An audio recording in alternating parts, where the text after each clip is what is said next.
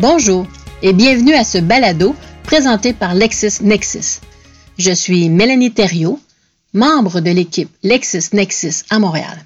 Ce balado contient des résumés provenant du bulletin hebdomadaire Jurisprudence en ligne, touchant des domaines de droit divers et comportant des décisions récentes et significatives ayant nouvellement été sélectionnées dans le bulletin disponible sur Lexis Advanced Quick Law pour la semaine du 1er février 2020.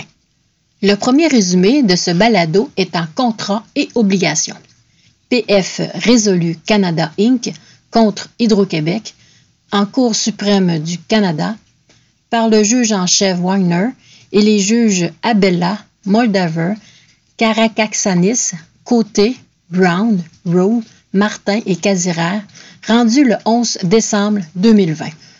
Pourvoi de PF Résolu Canada Inc.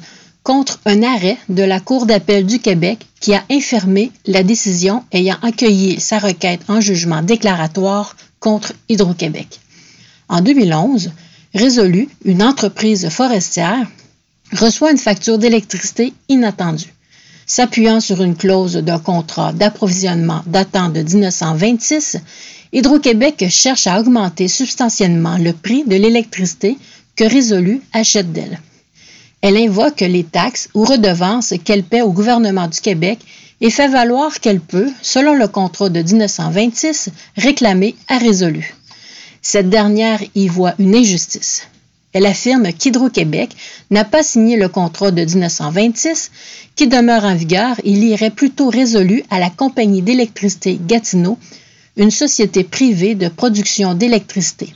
Hydro-Québec répond qu'il n'en est rien, car même si Électricité Gatineau existe toujours, elle lui aurait cédé ce contrat en 1965 dans le cadre de la démarche de nationalisation de l'électricité au Québec. L'entreprise, qui a précédé Résolu, avait consenti d'avance à cette cession dans le contrat initial. Résolu conteste à son tour, bien lu, le contrat entre Électricité Gatineau et Hydro-Québec, fait de cette dernière une simple mandataire pour la gestion du contrat de 1926 plutôt qu'une véritable partie contractante en son propre nom.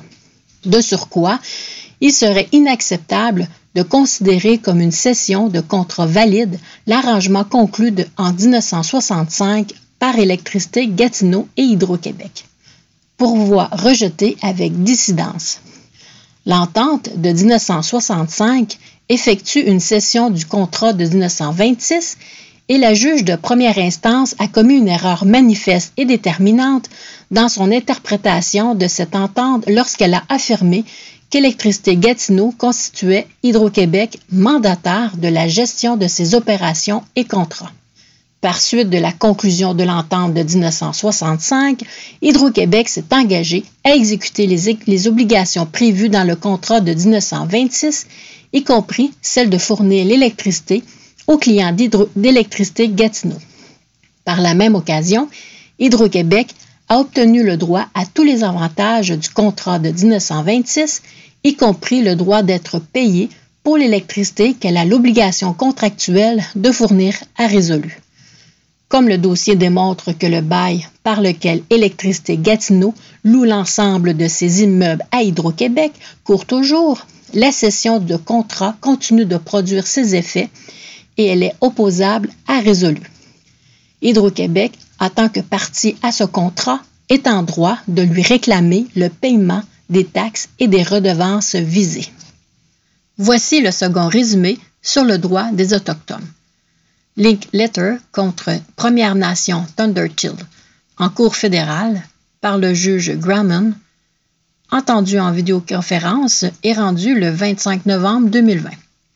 Linkletter demande le contrôle judiciaire d'une décision confirmant sa destitution du Conseil de la Première Nation Thunderchill. Linkletter a été élu conseiller de Thunderchill en octobre 2018. En juillet 2020, cependant, le tribunal d'appel de Thunderchill l'a destitué du conseil parce qu'il n'avait pas établi sa résidence sur le territoire après son élection en contravention des lois électorales de Thunderchill. Pour parvenir à cette décision, le tribunal d'appel a rejeté l'argument de Linkletter voulant que l'exigence de résidence soit inopérante puisqu'elle établit une distinction entre les membres de la Première Nation en fonction de leur résidence, ce qui va à l'encontre de l'article 15 de la Charte canadienne des droits et libertés. Le tribunal d'appel a conclu qu'il n'avait compétence que pour appliquer les lois de Thunderchill et non les lois canadiennes comme la Charte. Linkletter affirme que le tribunal d'appel n'a pas exercé sa compétence lorsqu'il a refusé de se prononcer sur la question relative à la Charte. Demande accueillie en partie. Le tribunal d'appel a compétence pour juger que certaines dispositions de la loi électorale de Thunderchill vont à l'encontre de la Charte et sont donc invalides. Lorsqu'il a conclu qu'il pouvait appliquer uniquement les lois de Thunderchill, le tribunal d'appel a supposé que le droit de Thunderchill et le droit canadien sont séparés à un degré qui n'est tout simplement pas étayé par les propres textes constitutionnels et législatifs de Thunderchill. De plus, il s'est privé de la possibilité de rendre la décision initiale sur une question qui se posera probablement à une étape ultérieure. Or, la prise de décision est un aspect de l'autonomie gouvernementale qui ne peut être négligé. Il y a lieu de renvoyer la question au tribunal d'appel qui sera plus à même de prendre une décision qui tienne compte du contexte pertinent, notamment la culture d'écrit et la particularité des institutions politiques de Thunderchill. On enchaîne avec un résumé sur la procédure civile. La décision à les initiales MM contre KK en Cour supérieure, district de Saint-François, par le juge Claude Villeneuve, rendu le 12 novembre 2020. Bouvier est cité pour outrage au tribunal. Il est allégué que Bouvier a violé une ordonnance lui enjoignant de remettre les fonds qu'elle détenait en fidéocommis à un syndic à la faillite. Bouvier représentait une des parties impliquées depuis plusieurs années dans un litige familial qui a dégénéré en saga judiciaire. Les parties ont éventuellement signé une convention sur les mesures accessoires qui prévoyait, entre autres, le transfert d'une somme de 192 628 dans le compte en fidéocommis de Bouvier en règlement du litige familial afin qu'elle soit remise à sa cliente. Le syndic de faillite de Monsieur s'est opposé à l'homologation de cette convention. Le tribunal a alors ordonné à Bouvier de transférer les sommes qu'elle détenait en fiducie au syndic de faillite. Or, en dépit des termes très clairs de l'ordonnance, Bouvier n'a jamais remis au syndic les fonds qu'elle détenait en fiducie, et ce, en dépit des nombreuses demandes de l'avocate du syndic. Bouvier a cessé d'occuper pour madame et elle n'est plus avocate depuis le 16 décembre 2019. Déclaration de culpabilité. Dans la présente affaire, tous les éléments constitutifs de l'infraction d'outrage au tribunal sont prouvés hors de tout doute raisonnable. L'ordonnance obligeait clairement Bouvier à transférer à l'intervenant les fonds qu'elle détenait en fidéocommis en lien avec le dossier impliquant les parties, et ce, dans un délai de 72 heures. L'argument soulevé par Bouvier, selon lequel des circonstances extérieures, à savoir des négociations, aient pu obscurcir le sens de l'ordonnance est sans fondement. Bouvier avait connaissance de l'ordonnance puisqu'elle était présente lorsque le juge l'a rendue. Bouvier a intentionnellement omis de transférer les fonds au syndic intervenant dans le délai imparti de 72 heures sous divers prétextes qui ne laissent cependant planer aucun doute quant à son intention de ne pas se conformer à l'ordonnance. L'infraction était consommée dès l'expiration du délai de 72 heures et en l'absence d'une excuse légitime, l'outrage au tribunal est établi. Puisque Bouvier n'a aucune défense valable à l'encontre de l'accusation d'outrage au tribunal, dont les éléments constitutifs de l'infraction ont été prouvés hors de tout doute raisonnable, elle en est déclarée coupable.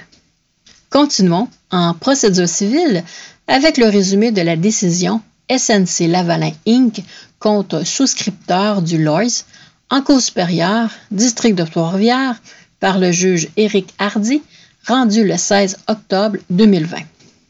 Par leur procédure intitulée « Demande pour l'émission d'une ordonnance » afin de faciliter l'exécution du jugement, SNC-Lavalin Inc. et Blanchette, collectivement appelés SNC, requiert du tribunal qu'il liquide les sommes que leur doivent leurs assureurs, responsabilité civile professionnelle, à la suite du prononcé, le 6 avril 2020, de l'arrêt fort dans l'affaire de la pyrrhotite en Mauricie.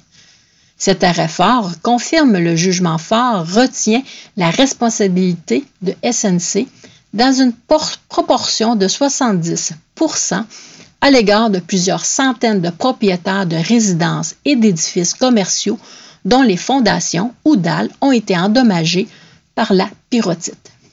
Les réclamations respectives de ces derniers, au nombre de 853, ont été regroupées en 69 dossiers qui ont donné lieu à autant de jugements. Elles s'inscrivent à l'intérieur de ce qui a été convenu d'appeler les litiges de la première vague. De nombreux autres litiges font l'objet d'une deuxième et d'une troisième vague. L'arrêt fort confirme l'ordonnance contenue dans le jugement fort qui enjoint aux assureurs de se répartir entre eux les dommages en lien avec la responsabilité de leur assuré SNC. C'est la sanction de cette ordonnance que recherche SNC devant le tribunal. Au terme d'une convention de répartition portant la date du 4 juin 2020, SNC a versé aux demandeurs l'été dernier la somme de 149 102 065 $ avec en plus les intérêts et l'indemnité additionnelle, soit un total d'environ 200 millions de dollars. Elles ont obtenu en retour la signature de quittance subrogatoire. En application de l'ordonnance, SNC demande au tribunal de condamner les assureurs à lui rembourser la somme de 139 526 338 $ avec en plus les intérêts et l'indemnité additionnelle à compter du 3 août 2020. Une ordonnance d'exécution provisoire nonobstant appel est également requise. Il s'agit, selon SNC, d'une partie de ce que les assureurs lui doivent. Les assureurs contestent pour deux raisons la demande de SNC. D'une part, 187 réclamations ayant une valeur de 60 945 396 $ avec les intérêts et l'indemnité additionnelle ne bénéficieraient d'aucune couverture d'assurance. SNC répond à cet argument que le jugement fort et l'arrêt fort ont disposé de tous les enjeux de couverture soulevés par les assureurs. Subsidiairement, ces 187 réclamations sont bel et bien couvertes par les polices émises. D'autre part, les assureurs entendent remettre en question, devant la Cour suprême du Canada, le bien-fondé de l'ordonnance. Demande accueillie en partie. L'arrêt fort règle réellement les enjeux de couverture d'assurance dont les assureurs souhaitent maintenant débattre. Il y a chose jugée sur cet aspect du dossier. Les assureurs ne peuvent tenter de rouvrir le débat sur la couverture après que la Cour d'appel leur ait donné tort. Même s'ils n'avaient pas fait droit à l'argument de la chose jugée, le tribunal aurait néanmoins conclu que toutes et chacune des réclamations présentées à SNC dans le cadre des litiges de la première vague sont couvertes par les polices émises par les assureurs. SNC a donc droit d'être remboursé des sommes réclamées. Les sommes que le tribunal condamnera les assureurs à payer devront l'être dans les délais prévus par la loi et non dans les 10 jours du présent jugement comme le demande SNC ou dans les 60 jours de celui-ci comme les assureurs le réclament. Il n'y a pas lieu de s'écarter des délais prévus par la loi. La preuve administrée ne démontre pas de façon prépondérante que SNC serait incapable de rembourser aux assureurs les sommes que le tribunal leur ordonnera de payer en sus de celles qu'ils reconnaissent devoir à SNC. Les condamnations que prononcera le tribunal ne seront assujetties à aucune garantie de remboursement. Aussi, les assureurs devront payer à SNC les sommes d'argent selon la façon habituelle et non par voie d'un cautionnement ou d'un dépôt dans le compte d'un agent d'entiercement. Par ailleurs, le tribunal ne fera pas droit à la déclaration d'abus recherchée par SNC. Le tribunal ne décèle, dans la démarche des assureurs, ni volonté de nuire, ni témérité. Les condamnations que le tribunal prononce seront exécutoires, nonobstant appel. La demande de remboursement de Zurich déborde le cadre des articles 657 et 659 du Code de procédure civile. Elle ne vise pas à faciliter l'exécution de jugement. Zurich devra donc en débattre à une autre occasion. Voici un résumé concernant les rapports individuels de travail. Première Nation de Atikamekw de Manawa contre Boisvert, en cour fédérale, par la juge en chef adjointe Gagné, entendue par vidéoconférence, rendue le 17 novembre 2020.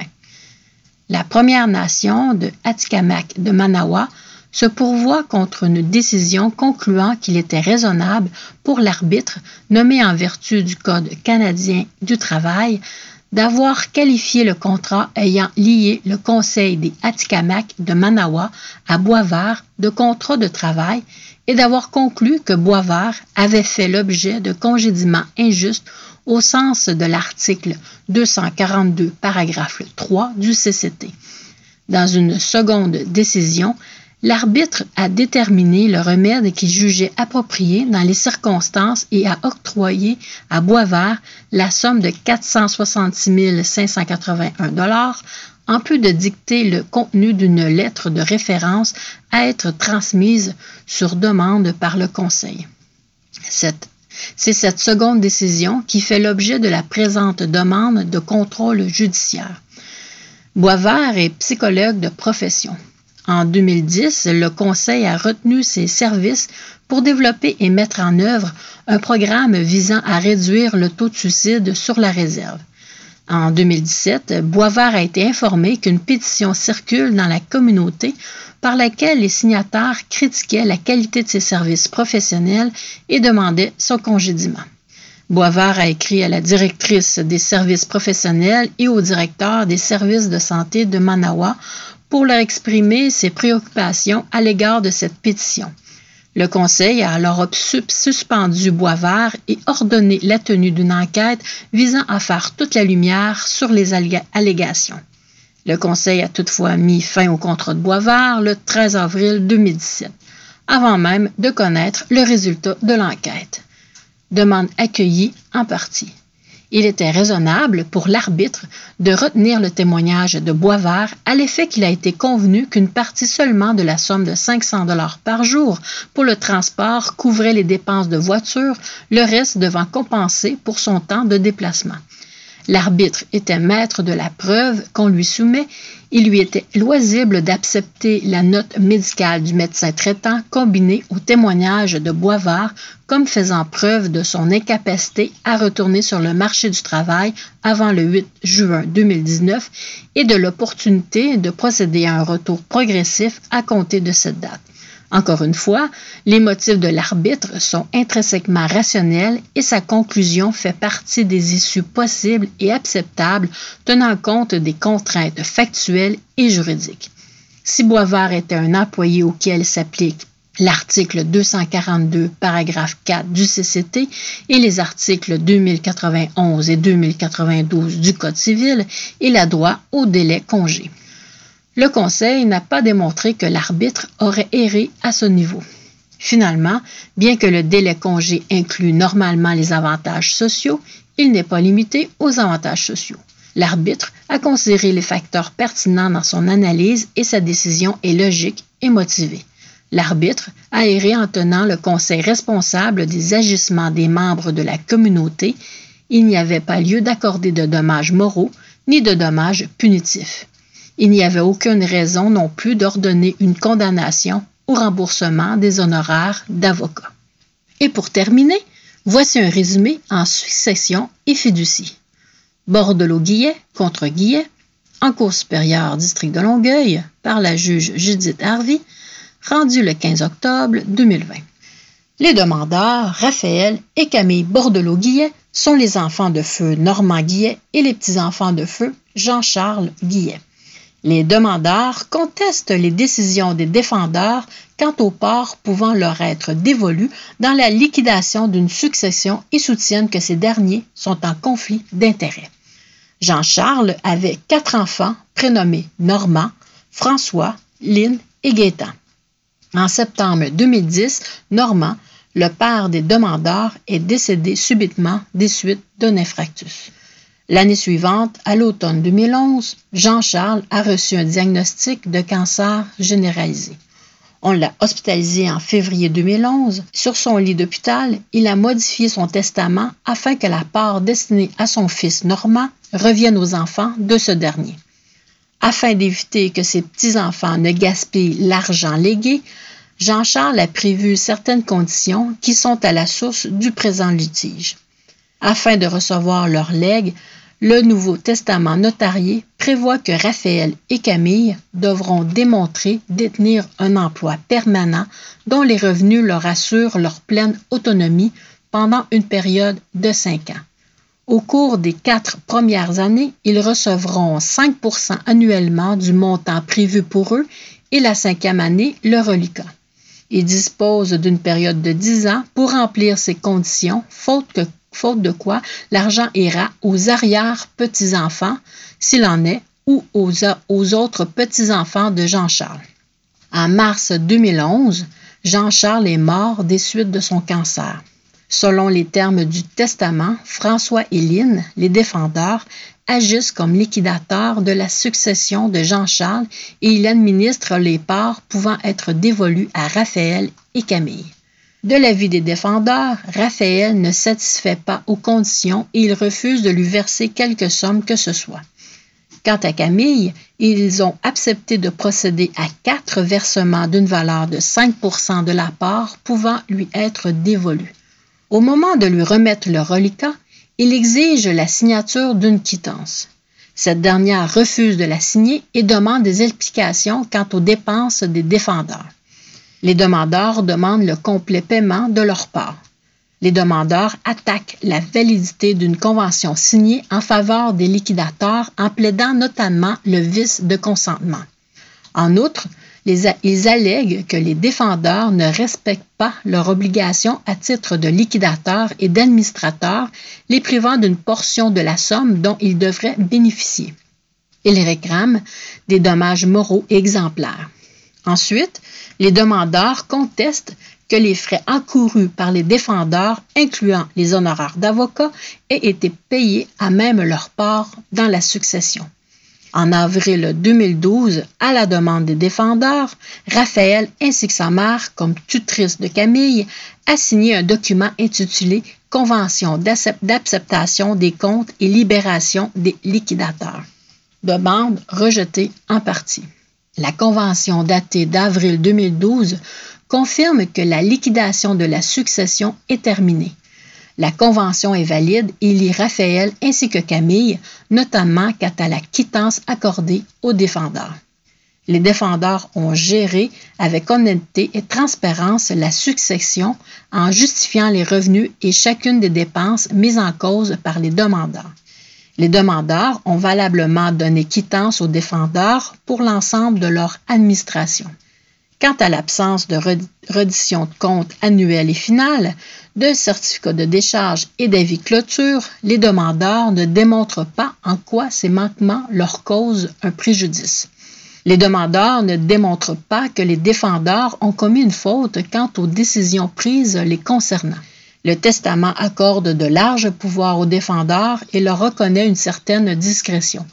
Ils ont mis en place des balises qui s'appuyaient sur une analyse objective et raisonnable. Ils ont agi équitablement envers Camille et Raphaël. Les défendeurs démontrent que leur administration respecte les principes de prudence et d'honnêteté. Les défendeurs ont finalisé la liquidation de la succession en mai 2013 lorsqu'ils ont versé les sommes finales aux héritiers et ont ouvert des comptes en fidéocommis pour les demandeurs. Le recours entrepris par les demandeurs fait suite, d'une part, à la quittance donnée aux liquidateurs et d'autre part, à la fin de la liquidation de la succession. Ainsi, il ne revient pas au patrimoine de la succession de supporter les frais engagés par les défendeurs. C'est déjà la fin de notre balado de Résumé du Québec pour cette semaine. Vous pouvez retrouver d'autres résumés de décisions dans notre bulletin Jurisprudence en ligne de cette semaine dans Lexis Advance Quick Law, soit des décisions relatives au droit fiscal, procureur général du Canada contre Caisse Desjardins de Limoilou en cours d'appel, par les honorables juges France Thibault, Marie-France Biche et Suzanne Gagné, rendu le 3 décembre 2020, et à la procédure civile Petnon-Comestic contre de Michel en Cour supérieure, district de Montréal, par la juge Karen M. Rogers, rendu le 12 novembre 2020. Nous vous remercions de votre écoute et nous vous souhaitons une bonne semaine. À bientôt!